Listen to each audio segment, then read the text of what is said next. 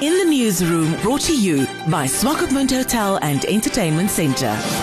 The Namibia Economic Freedom Fighters has been visiting companies in the capital claiming unfair labour practices under the guise of being activists for workers. The party has been closing stores and threatening of further shutdowns if employers do not do as told. Labour has already said these actions are illegal. And In the Newsroom caught up with the already controversial Michael Amushelelo, the Namibia Economic Freedom Fighters Commissar for Economic Development, to find out from him what their endgame is. The endgame is basically freedom of workers. Unfortunately, when we got independence, at independence there were three things on the table. The first one was freedom, the second one was land, and the third one was the economy. Our leaders at that time chose freedom, and as a result, our people today are landless, and as a result of our not choosing the third one, our people do not own the means of production in terms of our economy. Now, as a result of this, workers are being exploited on a daily basis. I'm hearing of cases where workers, because what you need to understand is that there's a scarcity of jobs in this country. And now this high unemployment that we have in this country, if you have a job, you unfortunately need to hold on to this job, even if you are mistreated, even if you are abused, physically, verbally, emotionally, whatever, and financial abuse as well. Whatever type of abuse you receive, you unfortunately need to just hang on to this job and endure this abuse, because unfortunately there are no jobs in this economy. So what we're saying to employers is to say that this exploitation of workers, because you guys now they have a tendency of telling people, do you know how many people are in the streets? And they use these phrases to intimidate and victimize our people.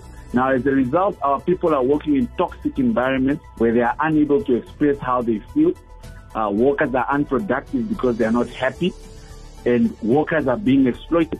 So what we're saying is that this should send a stern warning to all the employers that we will not tolerate, as Namibia Economic Freedom Fighters, the abuse of workers in this country. The message should be clear that we shall not tolerate, under the pretext of investors and under the pretext of the economy depends on this sector or whatever, we shall not at all tolerate the exploitation of workers. Now, the reason why Namibia has such a high income inequality is because the workers are the ones producing this massive profit, but they do not share in this profit that these companies are producing.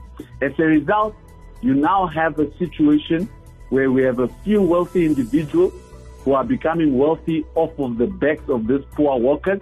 And these poor workers, they are then using them as a means to exploit them. Now, what we're saying is that if you are an employer in this country and you want to continue operating in this country, what we are saying to you is start treating your workers, number one, in a decent manner. This issue of employers and their managers talking down on employees like they are small kids. These are not small kids. These are people with their own children, with their own families, but because of a salary, people cannot be treated inhumanely. Number two, start to pay workers fair, decent wages. How can it be possible that an institution like KFC that makes millions every week is paying workers 2,000 on a monthly basis or 2,200? Where is this person with this 2,200? How do I pay for rent if my room is already 1,500?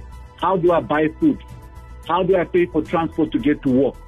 So workers in this country must start to be compensated. In the Newsroom, brought to you by Swakopmund Hotel and Entertainment Centre.